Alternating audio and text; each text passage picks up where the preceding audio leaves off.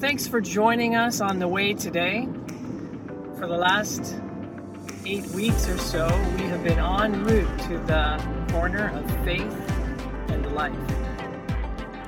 Pastors Pat and Renee have covered a lot of territory with us already, and they've helped us to learn lots of important lessons from a study of James chapter 1 through to chapter 4.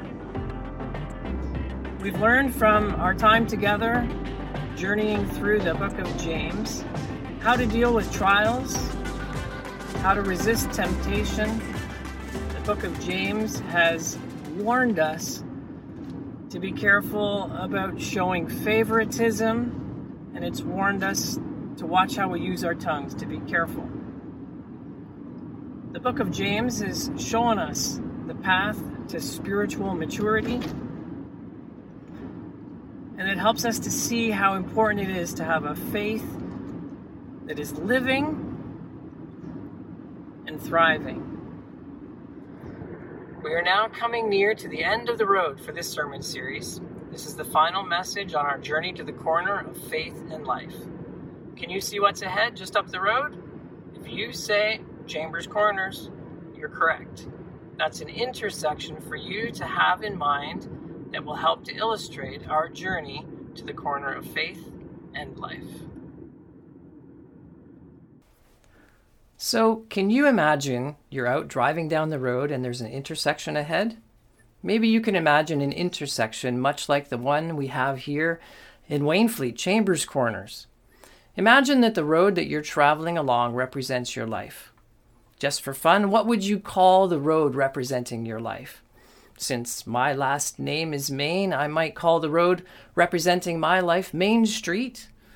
You might call yours Henry's Highway, or Andrea's Avenue, or Emma's Expressway, or Pat's Parkway, or Fred's Freeway, or Ralph's Road, or Linda's Lane. Well, you get the idea. And whatever name you give it, that road, that way, represents your Christian life. It's the direction that your actions, attitudes, and beliefs take you. If you're watching this message, then I know you're still cruising along life's highway. Some of you are maybe moving a little faster than others. Maybe some of you have a little more gas in the tank, and others are a little more road weary. Nevertheless, even with all the implications of COVID-19, we are all still living our lives, doing things like walking, talking, eating, doing what we can to earn a living, watching a little TV, cooking, cleaning, cutting the grass, finding ways to have fun and interact as safely as we can with other people. We've been doing these kinds of things for so long that many of us can journey along through life almost mindlessly, maybe even with just one hand on the wheel. And traveling through life like that might work just fine. That is, until you come to an intersection. Danger spikes in intersections. The truth is that intersections are hazardous places. Where do most accidents occur? At intersections. You know that there's an intersection ahead. We've been talking about this for the last number of weeks. It's the corner of your faith and your life. As we come to the intersection of our faith and life, we are wise to slow down, to obey the signs, and proceed with caution. If we don't, if we just breeze through the intersection without giving it a second thought, we're putting ourselves and others in danger. God doesn't want that for you, and none of us pastors want that for you. We all want to help keep you on the right road leading to heaven, helping you to steer clear of those things that will threaten your spiritual well-being. So now, I invite you to park it here with me for a few minutes as we look at 4 road signs from James chapter 5. Seeing and obeying these signs will help you safely through the intersection found at the corner of faith and life. The first road sign is a yield sign. When we see this bright red and white triangle along the road, it instructs us to defer to other cars and oncoming traffic, to proceed only when it's safe, and to stop when necessary. Yielding means we have to give up the idea that we need to go first. To yield spiritually is similar. Ultimately, it means to let God go first, and for us to be prepared to slow down and wait for Him as the need may be. James explains it this way in James chapter 5, verses 7 to 11. Be patient then, brothers and sisters, until the Lord's coming. See how the farmer waits for the land to yield its valuable crop, patiently waiting for the autumn and spring rains. You too be patient and stand firm, because the Lord's coming is near. Don't grumble against one another, brothers and sisters, or you will be judged. The judge is standing at the door.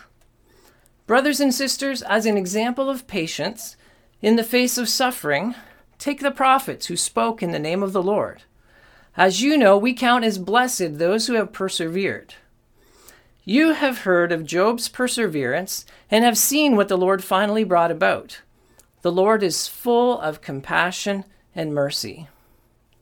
To help us understand what it means to live yielded lives, James gives several examples: the farmer, the prophets, and Job.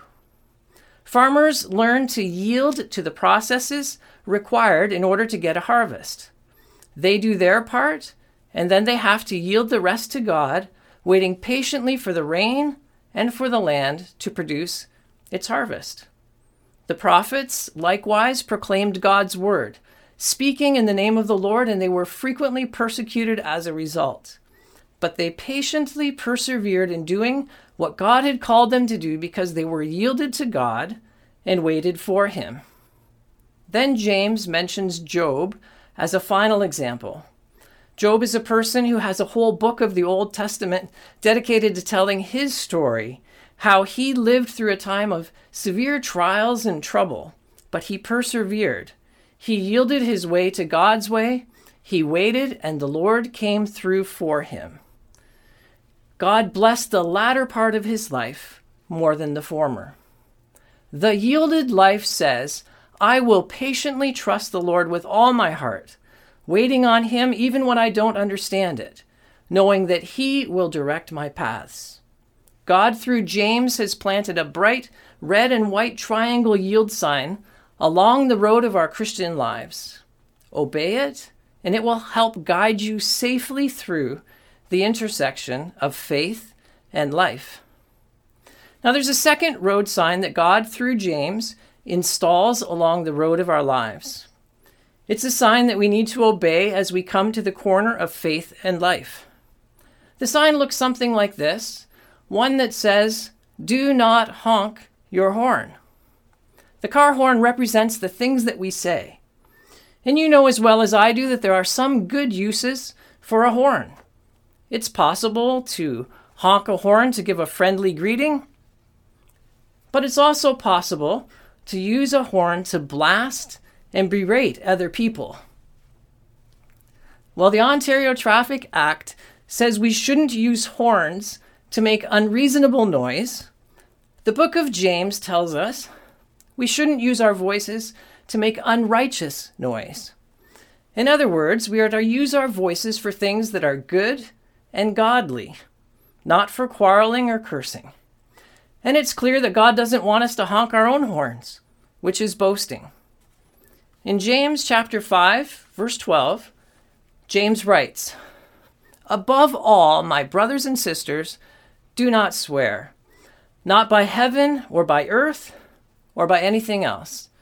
All you need to say is a simple yes or no, otherwise you will be condemned.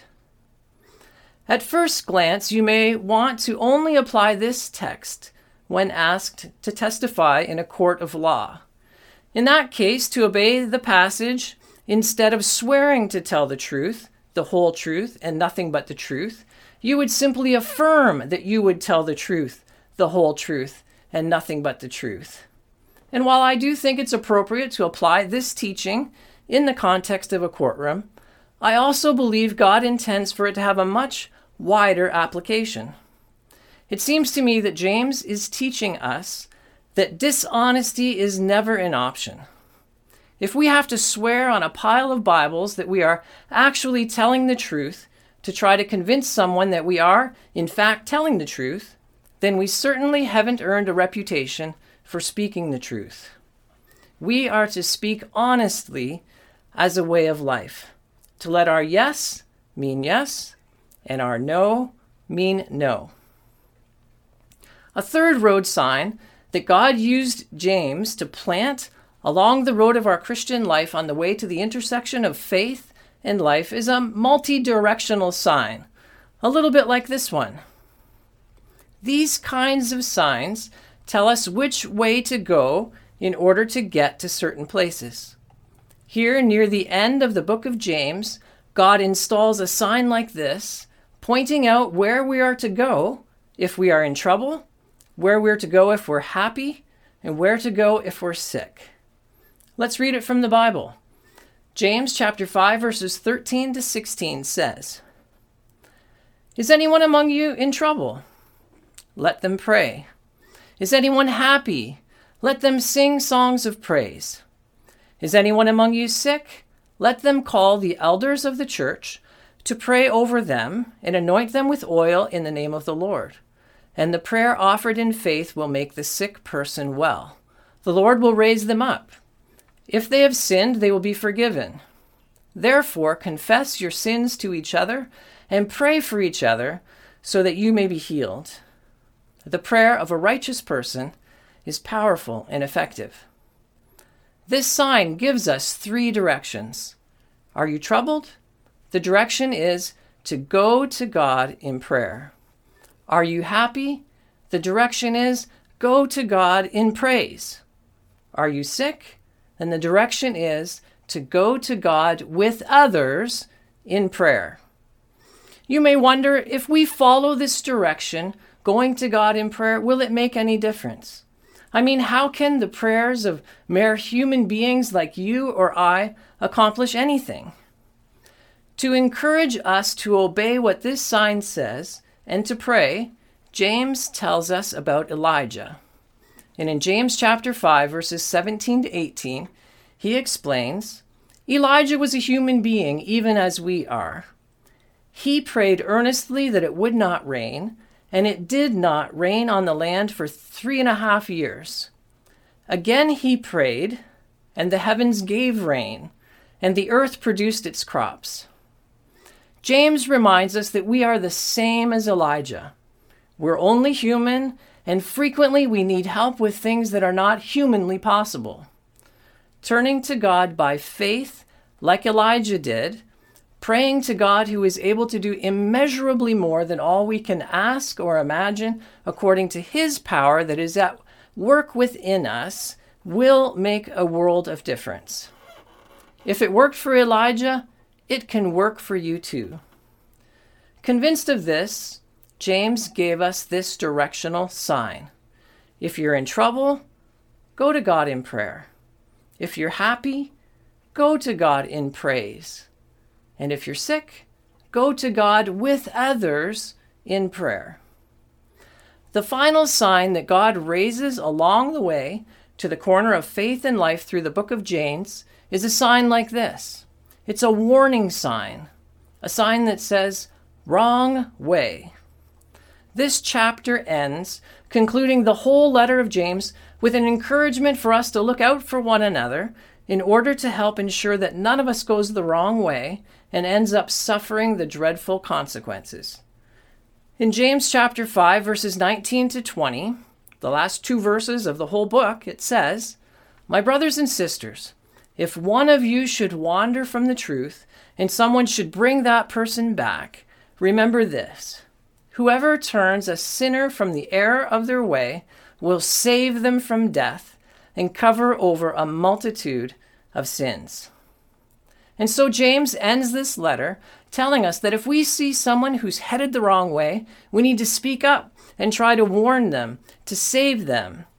This means that we are to help one another on the journey. When I'm driving and my wife Sherry is a passenger, I say to her, By all means, please tell me if you think I'm going to hit something, or if you think I'm going to run a red light.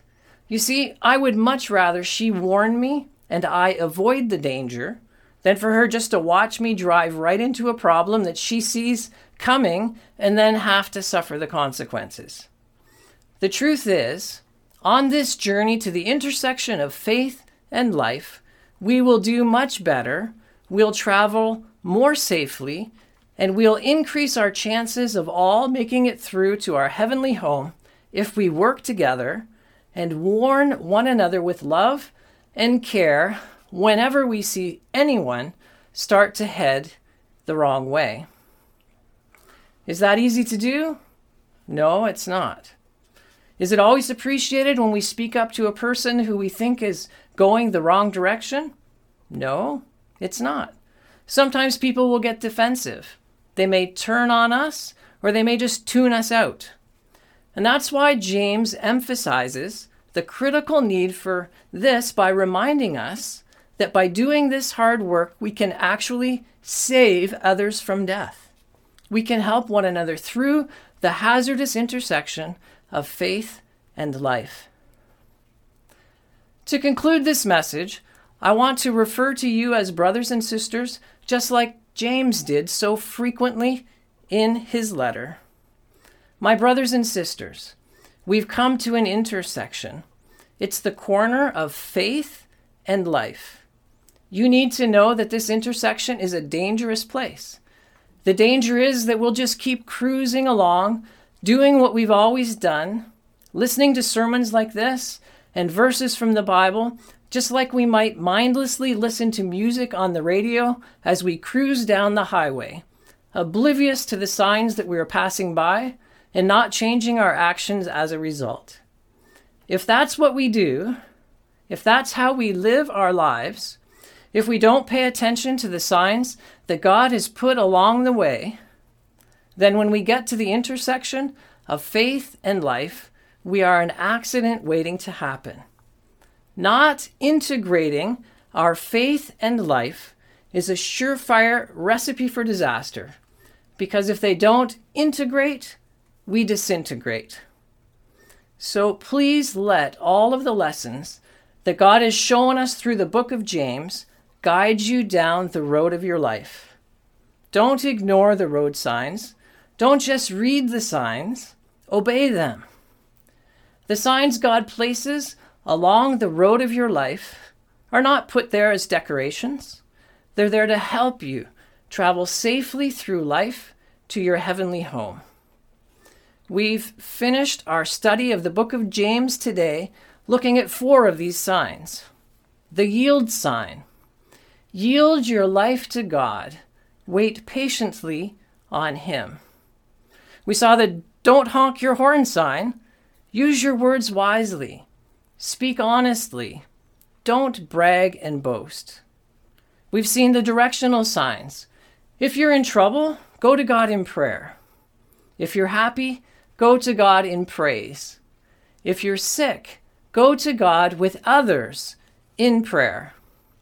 And finally, watch out for the wrong way signs, and let's commit ourselves to this. If we see any one of us getting off track, let's issue a loving warning. Let's do our part to help everyone get safely through the intersection of faith and life. Please let these signs from God guide you safely on your way as you integrate your faith and your life, your beliefs and your lifestyle as we journey to the corner of faith and life. I'd like to conclude with a prayer asking for God to guide us on His way. Let's pray. Our loving Heavenly Father, we thank you that we can turn to you today, yielding our lives to you, inviting you to guide us on this journey of life so that we can get safely through it, interacting with other people all along the way, representing you well here on earth during this journey, living our lives by faith accompanied by action. Guide us on this journey, keep us safe, help us as a community of faith to look out for one another and to help one another along the way. Guide us as we journey. Guide us as we seek to do your will. We pray in Jesus' name. Amen.